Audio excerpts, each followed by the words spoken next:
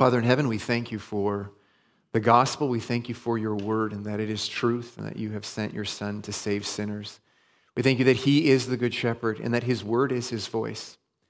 So we pray that now as his word is proclaimed, that you would do your work in us by your Spirit, that we would hear the voice of our good shepherd. We would respond to his word, that we would trust its promises. We would be warned by its warnings, heed his commands, and be comforted by his comforts. And I pray that you do this in Jesus' name. Amen. You may be seated. If you have your Bibles, why don't you turn to Isaiah chapter 60. Isaiah chapter 60. And we'll be studying the whole passage today, all of Isaiah chapter 60. This passage starts with the following words: "Arise, shine, for your light has come, and the glory of the Lord has risen upon you." So this whole sermon, this whole passage, you could say, Isaiah 60, is essentially a summons. It's a summons sermon. And in a sense, it's kind of like a summons of knighting. K-N-I-G-H-T-I-N-G, knighting. It's a summons to be knighted by the king. And you are being knighted for great deeds that have been done, honorable deeds, righteous deeds, perfect and royal deeds, service in honor of the king. You are being knighted for these great deeds, but you are not being knighted for the deeds of your own doing. When somebody is knighted by the British monarch, they are being knighted by something that they have done. It's an honor and dignity that is being given to them.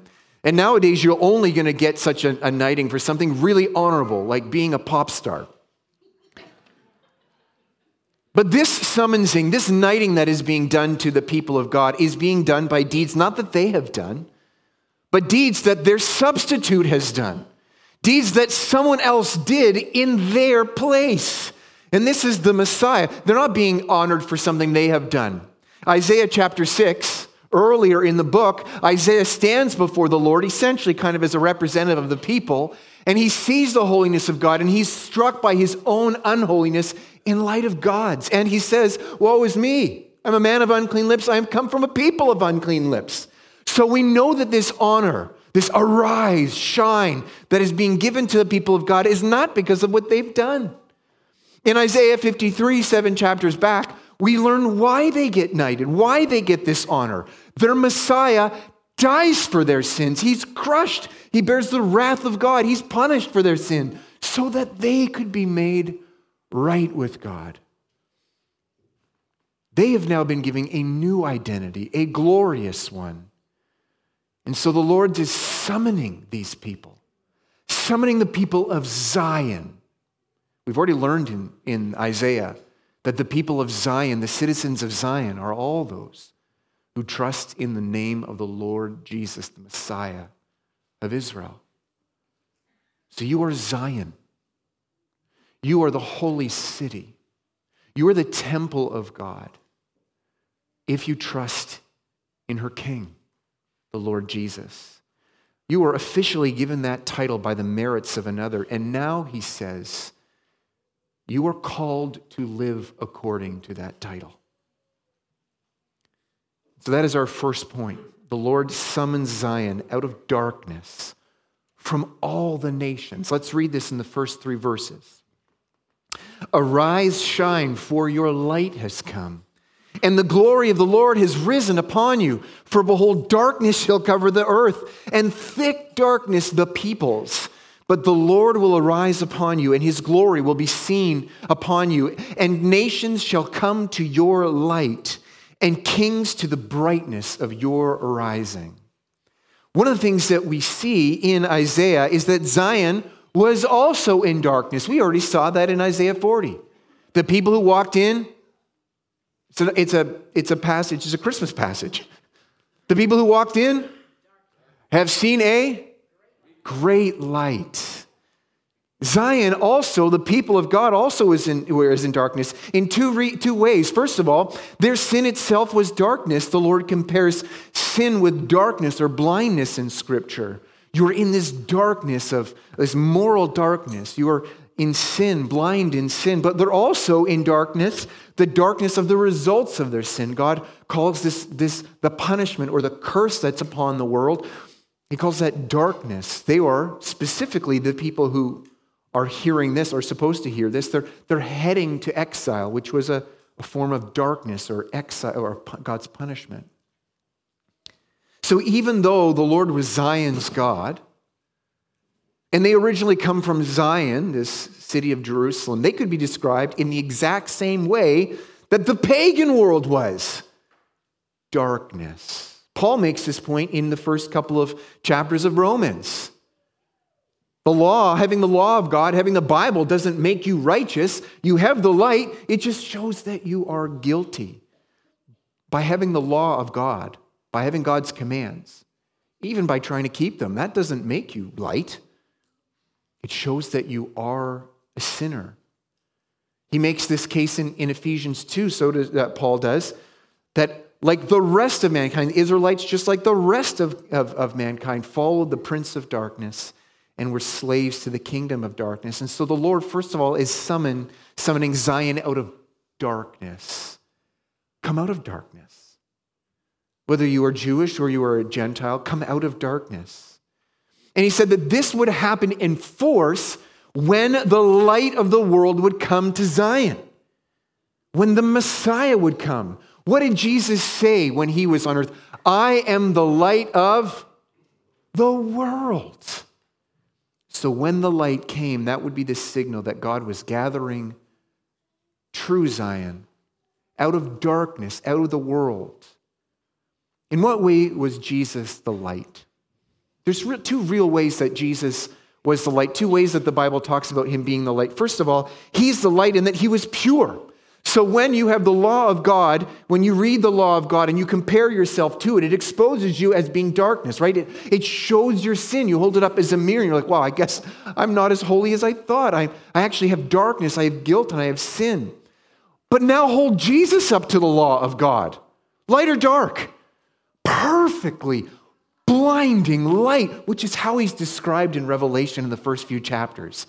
This blinding light of a man, perfect in purity, blinding light, no darkness in him. So in that way, he's light, but he's also light in terms of hope. This is how the Bible describes him as hope.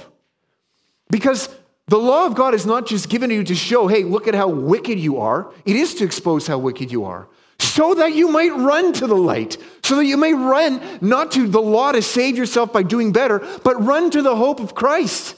You aren't worthy, but there is one who is. Your life is not worthy enough to stand before God and not be crushed, but there is one who is. He is light in terms of hope. The hope of sinners, light, the dawn at the end of a long night. And so the Lord summons Israel, summons Zion, summons his people out of darkness. Now, God would summon Israel out of Babylon. Remember, they go into Babylon in exile. That's part of the darkness. And he's going to summon them out of darkness, out of Babylon.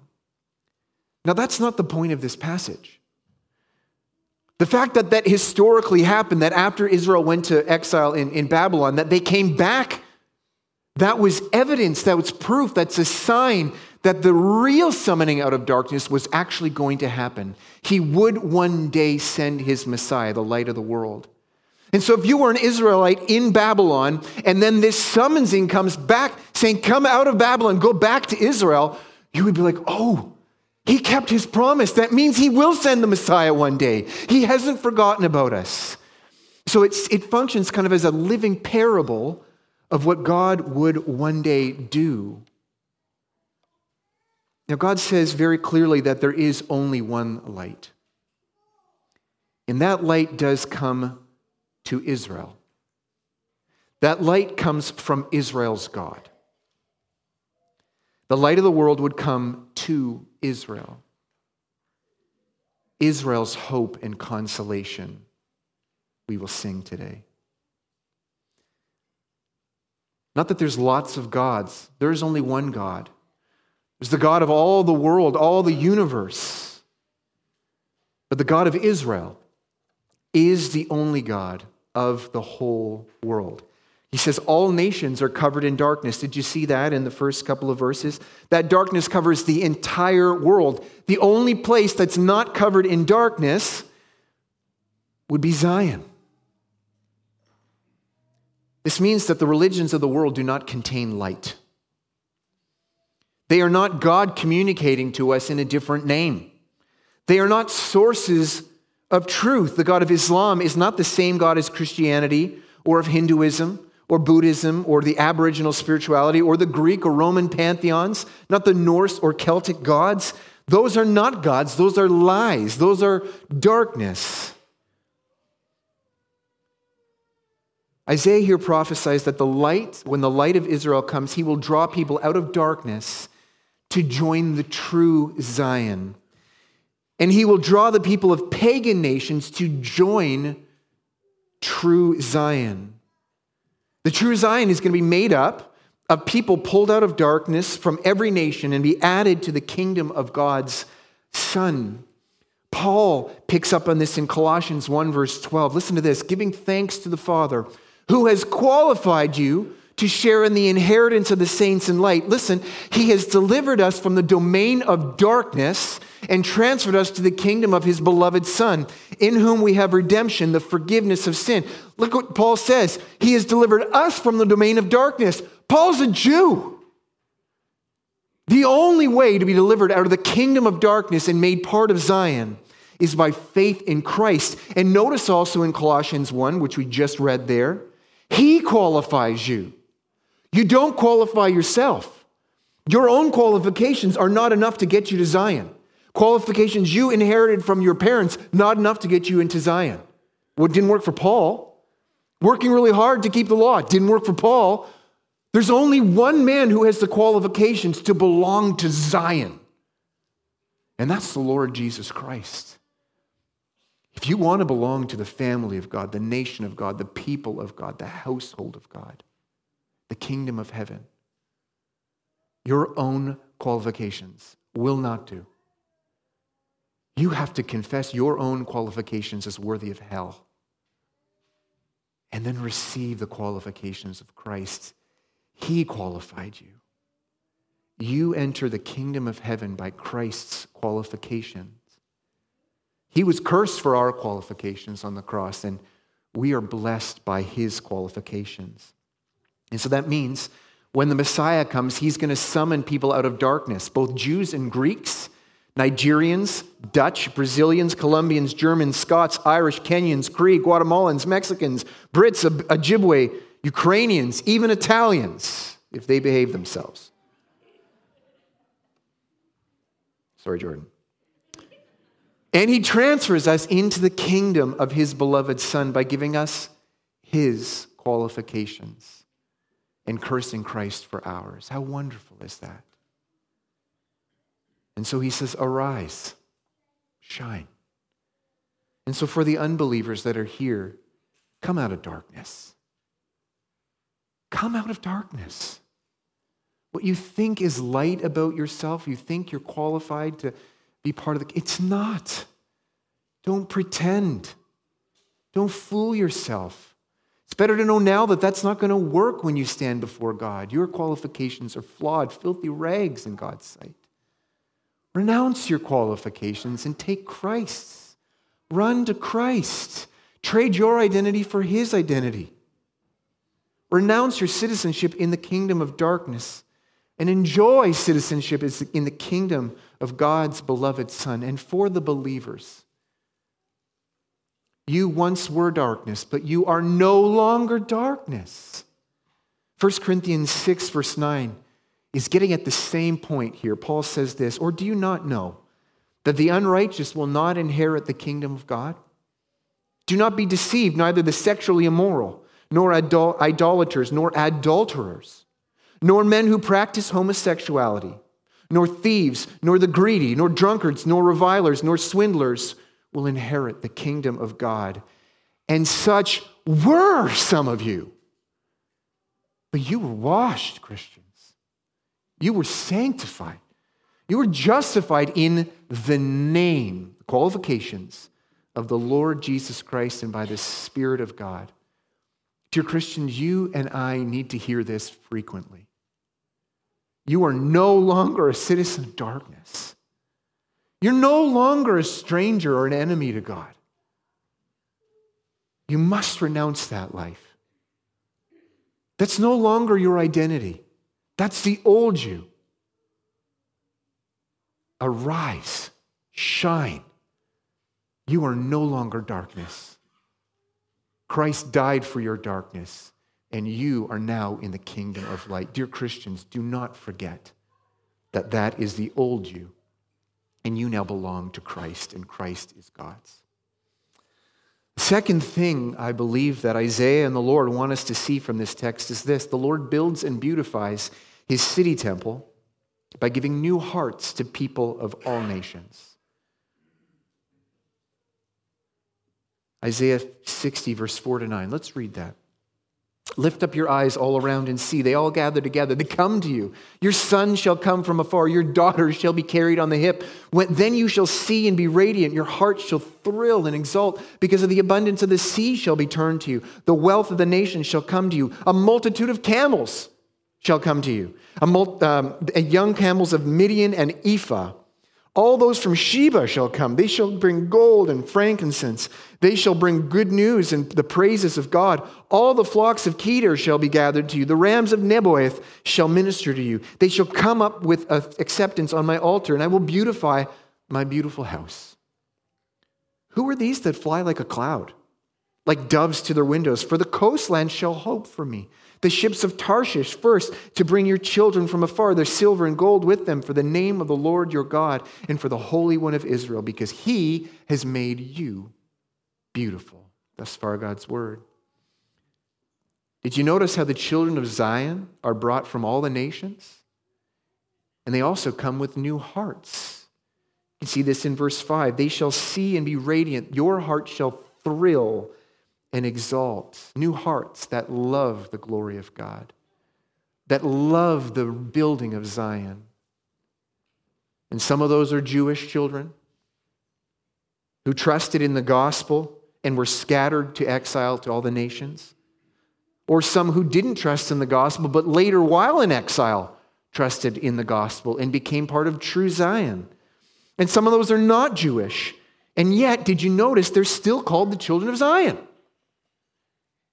They don't just come in terms of location from the nations, they come of the nations.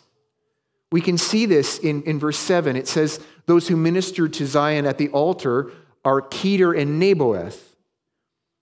And we also know that there's no room for non-Zionites to be servants of God. Verses 1-3 said that darkness covers the whole earth. There is no light other than the citizens of Zion. The other thing is that the precious things that are being added to the temple after Christ are people. Because the temple of the Messiah would be a living temple made of living stones. 1 Peter 2, verse 5. You yourselves, like living stones, are being built up into a spiritual house, to be a holy priesthood, to offer spiritual sacrifices acceptable to God through Jesus. This isn't the first temple. The church isn't the first temple. Solomon built a temple, you remember, right? And then after that, the temple was destroyed and it was rebuilt after the Israelites went back from exile.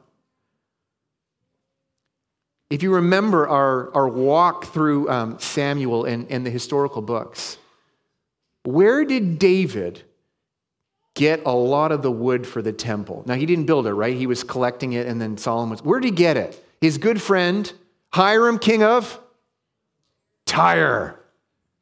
So why would the Israelites have loved the Tyrians? Why? What are they good for in building the temple? What do they bring? Wood. That's why we like the Tyrians for temple building. They're good at bringing wood. Okay? Now, Tarshish would have been valuable for its ships. Did you see Tarshish? Tarshish would have been valuable for its ships because they can bring things from all kinds of foreign nations, far-off lands. What would they have been happy about from Kedar and Nebaioth? What are they happy? Why are they good for temple building? Kedar and Nebaioth. It's in the text. What do you want Kedar and Nebaioth around for if you're going to have a temple? Flocks. You want flocks, right? Because sheep need to be sacrificed at the altar of that temple. Midian and Ephah and Sheba are valuable for building the temple for the people because they've got gold and frankincense. Oh, yeah. So when they considered the wealth of the nations to build the temple, they would have known what that was. Oh, yeah, that's the wealth of this nation, but not any longer. When the Messiah comes, the wealth of the nations to build up the temple is the actual people. The children of Zion come from the nations. Those are precious and living stones. True wealth from the nations. And there were two major signs that God did in history to prove that he would one day do this. The first one was when the temple was rebuilt after exile. It was rebuilt with foreign wealth. Did you know that? It was built with treasure from other nations. The king said, make sure this temple gets built. Not the king of Israel, the king of Babylon. Make sure this temple gets built and make sure that they have all the resources they need to build it. So that was the first sign that God would do this through his Messiah, that his Messiah would one day have a temple made of living stones from all nations. That was the first sign, proof that that promise would take place. There's a second historical sign that God did to prove and actually identify who was the Messiah who would build a temple of all nations using living stones. Now, the kids, I hope you're paying attention here. Okay? Because a few hundred years after Isaiah, God sent the Messiah. His name is Jesus, right? Okay? He sent the Messiah, Jesus. And then he put a star in the sky. And he summoned very important men from the east, far away. And they came. Maybe there was 3 of them. We don't know. But they came from far away. And they came, and the star brought them to Bethlehem, to a family, a little family, two parents and a child. The child's name is Jesus. The mom's name is? The dad's name is? What gifts did they bring? What gifts did they bring this guy, this newborn Messiah, Jesus? Gold, what else? Myrrh and? Do you see any of those in our text in Isaiah chapter 60? Oh yeah, they're there. This is a sign that the Messiah had come. Coming from far off, they're bringing gold and frankincense and myrrh. Surprise, this is an Advent sermon. What is the implication of this?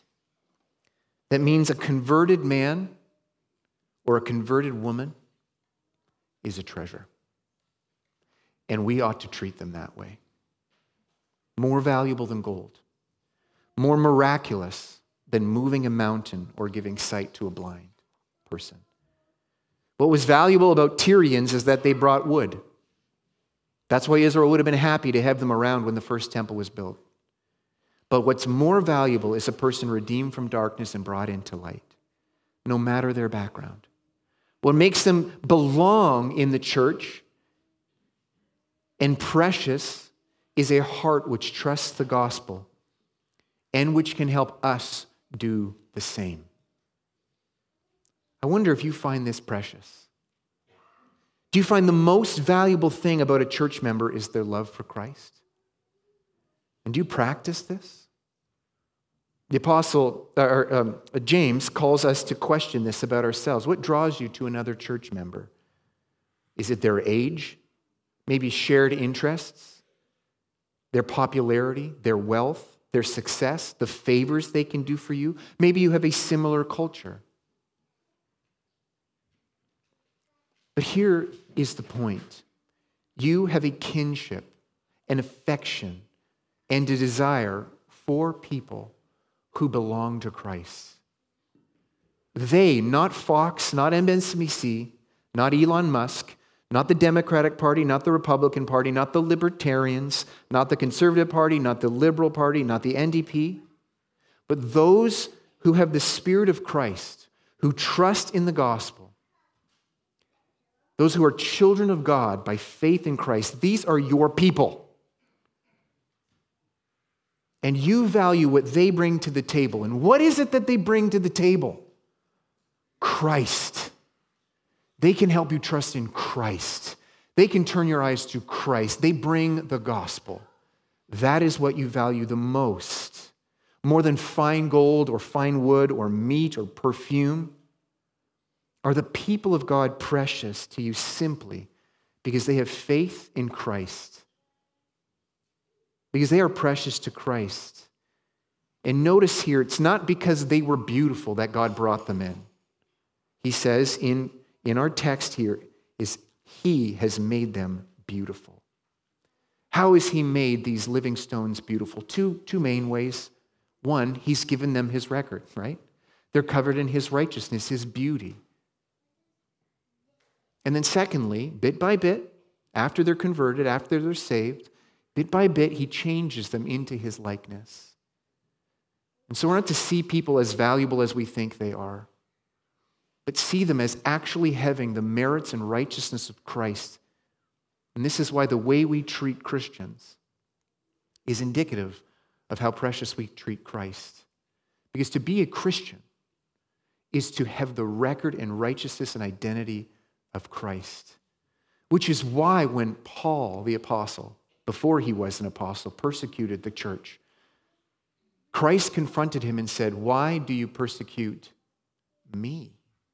Even though he was persecuting the church. The third point we should see from this passage is the gospel is of Christ's punishment instead of sinners will gather the nations to Zion.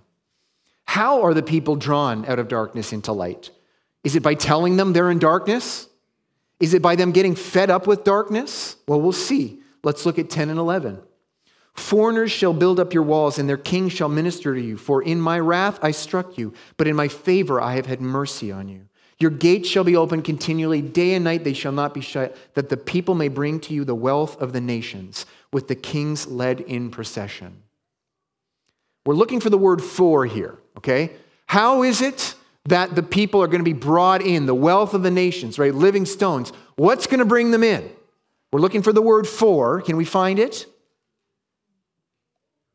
For in my wrath I struck you, in my favor I have had mercy on you. Dear friends, it is the gospel of God's wrath against sinners being satisfied by Christ. That is the gospel. It's not simply by telling people that they're sinners. It's not simply with the people getting fed up with progressivism or people getting fed up with extreme militant Islam because they just run from one to the other. They get fed up with one. It is not that. It is the gospel. You were an enemy of God. And Christ took your eneminess on the cross to reconcile you to God. That's what draws people to Christ. That's what gathers them in from the nations. Not you can have a better life if you join the church. Not you can have a better marriage or more health or more wealth. You have a more positive way of looking at things. No. You were an enemy. Do you want to be a child of God? This is what Christ offers. Turning God's wrath into everlasting, infinite, loving affection. So, dear church, the power of God unto salvation is the gospel. It's not enough that people get fed up with the world or think that the way the world is going is crazy. It's true, but it is the gospel. It is effective. The gospel will call every single person who Christ died for on the cross, with no exception. Every single person who Christ died for on the cross, without exception, sharing the gospel with them will ultimately be effective. It will call them out of darkness. It will summon them to light. God will create faith in them with that gospel, without exception. So let us be bold and confident and joyfully share the gospel with everyone, not wondering if they'd be the kind of person who would convert. Because the only kind of people that are there to convert are wicked enemies, just like you and I were. While we were enemies, Christ died for us to bring us to God. Fourth point is this. Former enemies will come humbly and joyfully to Zion. Because there's a posture, there's a way in which these living stones come together, assemble. Let's see this in verses 12 to 16. For the nation that will not serve you shall perish. Those nations shall be utterly laid to waste. The glory of Lebanon shall come to you, the cypress, the plane, the pine, to beautify the place of my sanctuary. I will make the place of my feet glorious. The sons of those who afflicted you shall come bending low to you, and all who despise you shall bow at your feet. They shall call you the city of the Lord, the Zion of the Holy One of Israel. Whereas you have been forsaken and hated, with no one passing through, I will make you majestic forever. For a joy from age to age, you shall suck the milk of nations, you shall nurse at the breast of kings, and you shall know that I, the Lord, am your Savior, your Redeemer, the mighty one of Jacob. Thus far, God's word. There's a posture, a way that these living stones assemble. They assemble joyfully and humbly. Did you notice at the first part there, for the nation and kingdom that will not serve you shall perish. Those that do not serve you shall perish. Those nations will be utterly laid waste. What's the point? There's a humility in recognizing that you were estranged from God. It's the only way to join Zion, is to recognize I am naturally estranged from God. For Paul, the apostle, this was a very big deal because he was Jewish and he had to recognize, no, I am an enemy of God. There's a humility that says, I'm naturally an enemy of God, no matter what nation I come from. And he comes in humility. Paul had to come to a Christian, a really insignificant Christian. And he had to go to Ananias, one of the men who he persecuted, he hated. And yet he had to come hat in hand, tail between his legs, to come to him and ask him to pray for him. And this is how the enemy of the church became part of the kingdom of God. He had to recognize that he was an enemy, and only Christ could make him a child of God, make him a citizen of Zion. And look what the Lord says to Ananias in Acts chapter 9:15. But the Lord said to him, go, for he is a chosen instrument of mine to carry my name before the Gentiles and kings and the children of Israel. For I will show him how much he must suffer for the sake of my name. And so Paul is coming as a conquered enemy, one of the captives that God has led in parade. And he's come as a conquered enemy to gladly serve the people of Zion, to gladly serve the citizens of Zion, the church. This is this humility. Whenever somebody's converted, whether it was me or you come with humility. A former enemy now made a child and now a glad servant of Zion. I'm here to serve Zion and her king. And this means that we humbly confess that your family's gods are false. Your country's gods are false. There's no, I'm Caucasian, so I worship the Celtic or Norse gods. No. Or maybe your version of Christianity is determined by your culture or family roots, whether that be Dutch or Filipino or Mexican or Nigerian or German or Italian or African American. You know, I've got to be Catholic, or I have to be charismatic. I've got to be liberal. I've got to be Arminian. I've got to be progressive. I have to have liberation theology or prosperity gospel because, you know, that's where I come from. That's my family. No. We don't come to the Dutch God or the Filipino God or the Italian God or the Kenyan God. No, the God of Israel, the God of the Bible. So we come humbly. Whatever his word says, we obey. The promises he gives, we trust.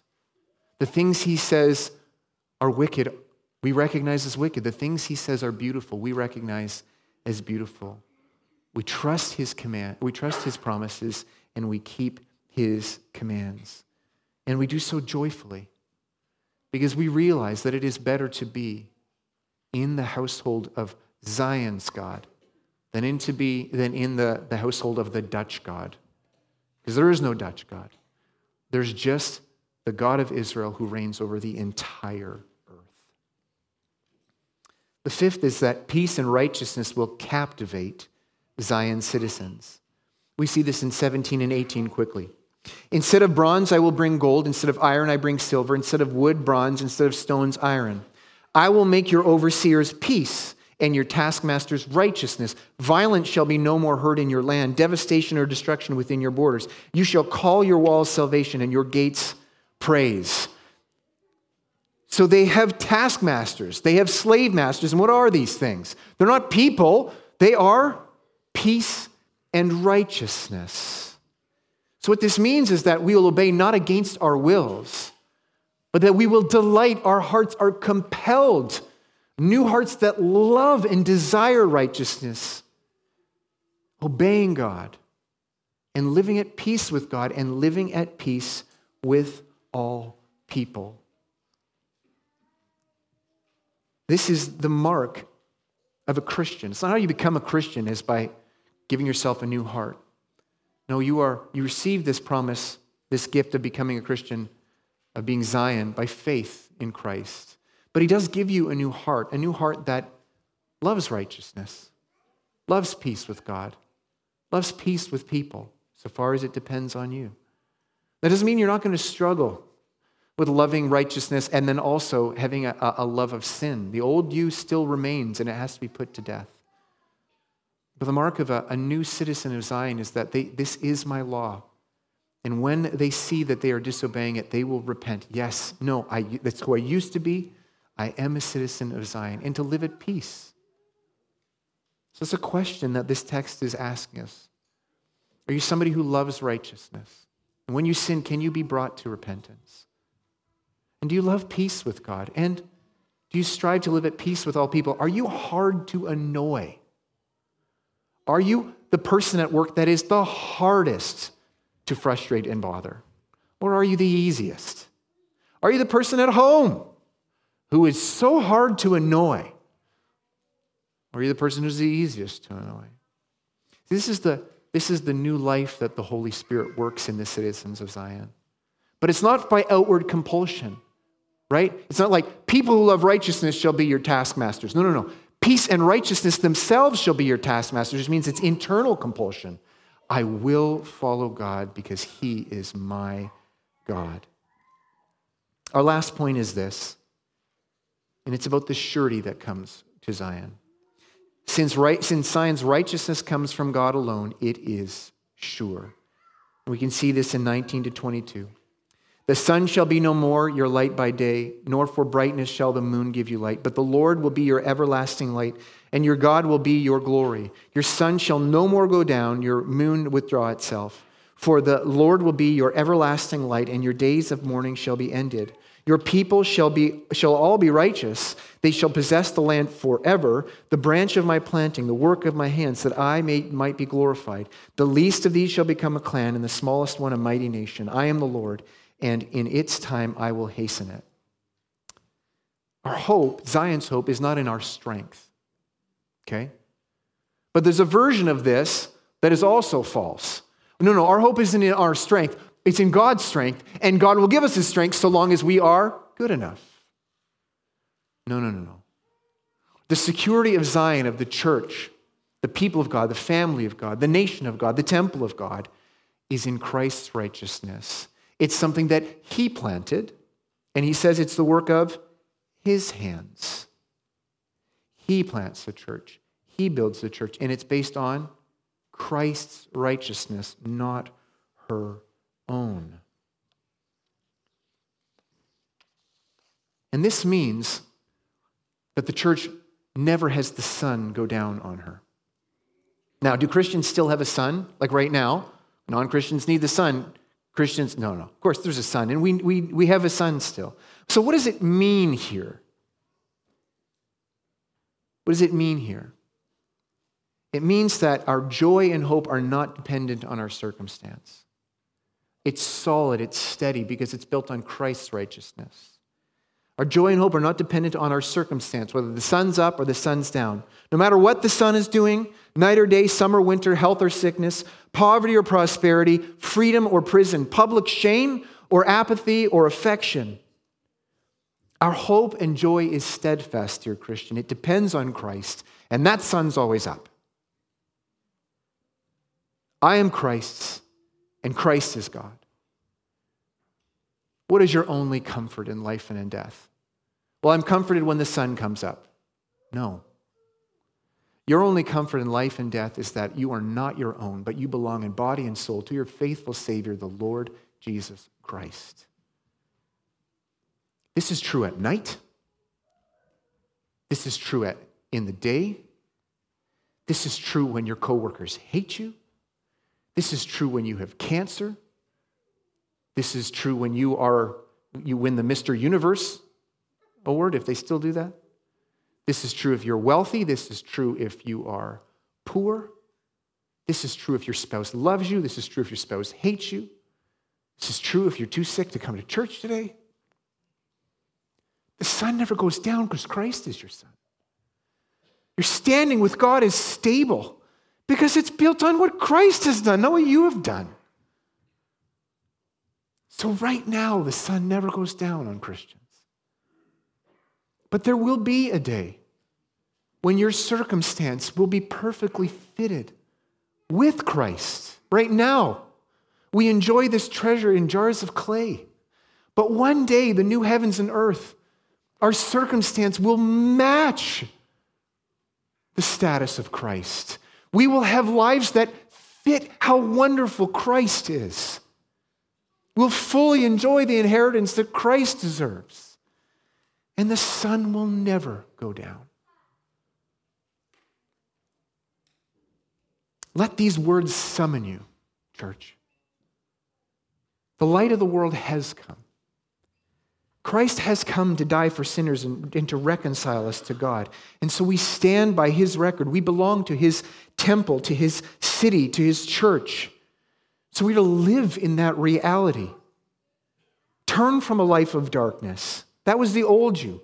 Love and delight in the living stones of the church. Love and treasure the citizens of Christ. Love them for what they bring is most precious to you, more precious than gold. They bring Christ. They bring the gospel. Embrace a life that is captivated by righteousness and peace. Not to become citizens of Zion, but because Christ qualified you as citizens.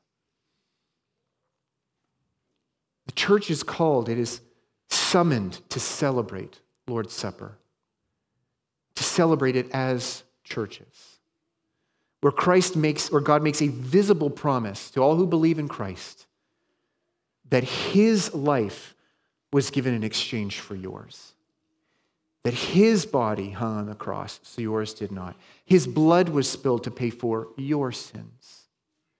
And the church is summoned to celebrate this, not as individuals, but to celebrate this as churches. And so if you are a member of this church, or if you're a member of another church that preaches the same gospel, and your faith is in the Lord Jesus, we urge you to take the bread, take the cup. And these are God's promises made visible. And by this, you confess you believe the oaths that God has sworn. That for all those who have faith in Christ, he was crushed for your iniquities, and he was raised from the dead to reconcile you to God. I'm going to ask the elders to come forward as we prepare to celebrate the Lord's Supper together. And let's pray. Father in heaven, we thank you for your goodness, and we thank you that you have qualified us to be your citizens of Zion, to be living stones in your temple, to be part of this eternal dwelling. And Lord, we pray that as we celebrate Lord's Supper or communion, that you would remind us again of those promises. Remind us that we have been bought with a price, that we have been washed by his blood, and that we are now citizens of New Jerusalem, and that we wait for Christ's return to celebrate the marriage feast of the Lamb. Not that we have qualified for that, but that we have been qualified by Christ. So I pray that as we celebrate this, Lord, I pray that you would strengthen our faith, increase our confidence in Christ, and would you help us to wait for him until he returns? I pray this in Jesus' name.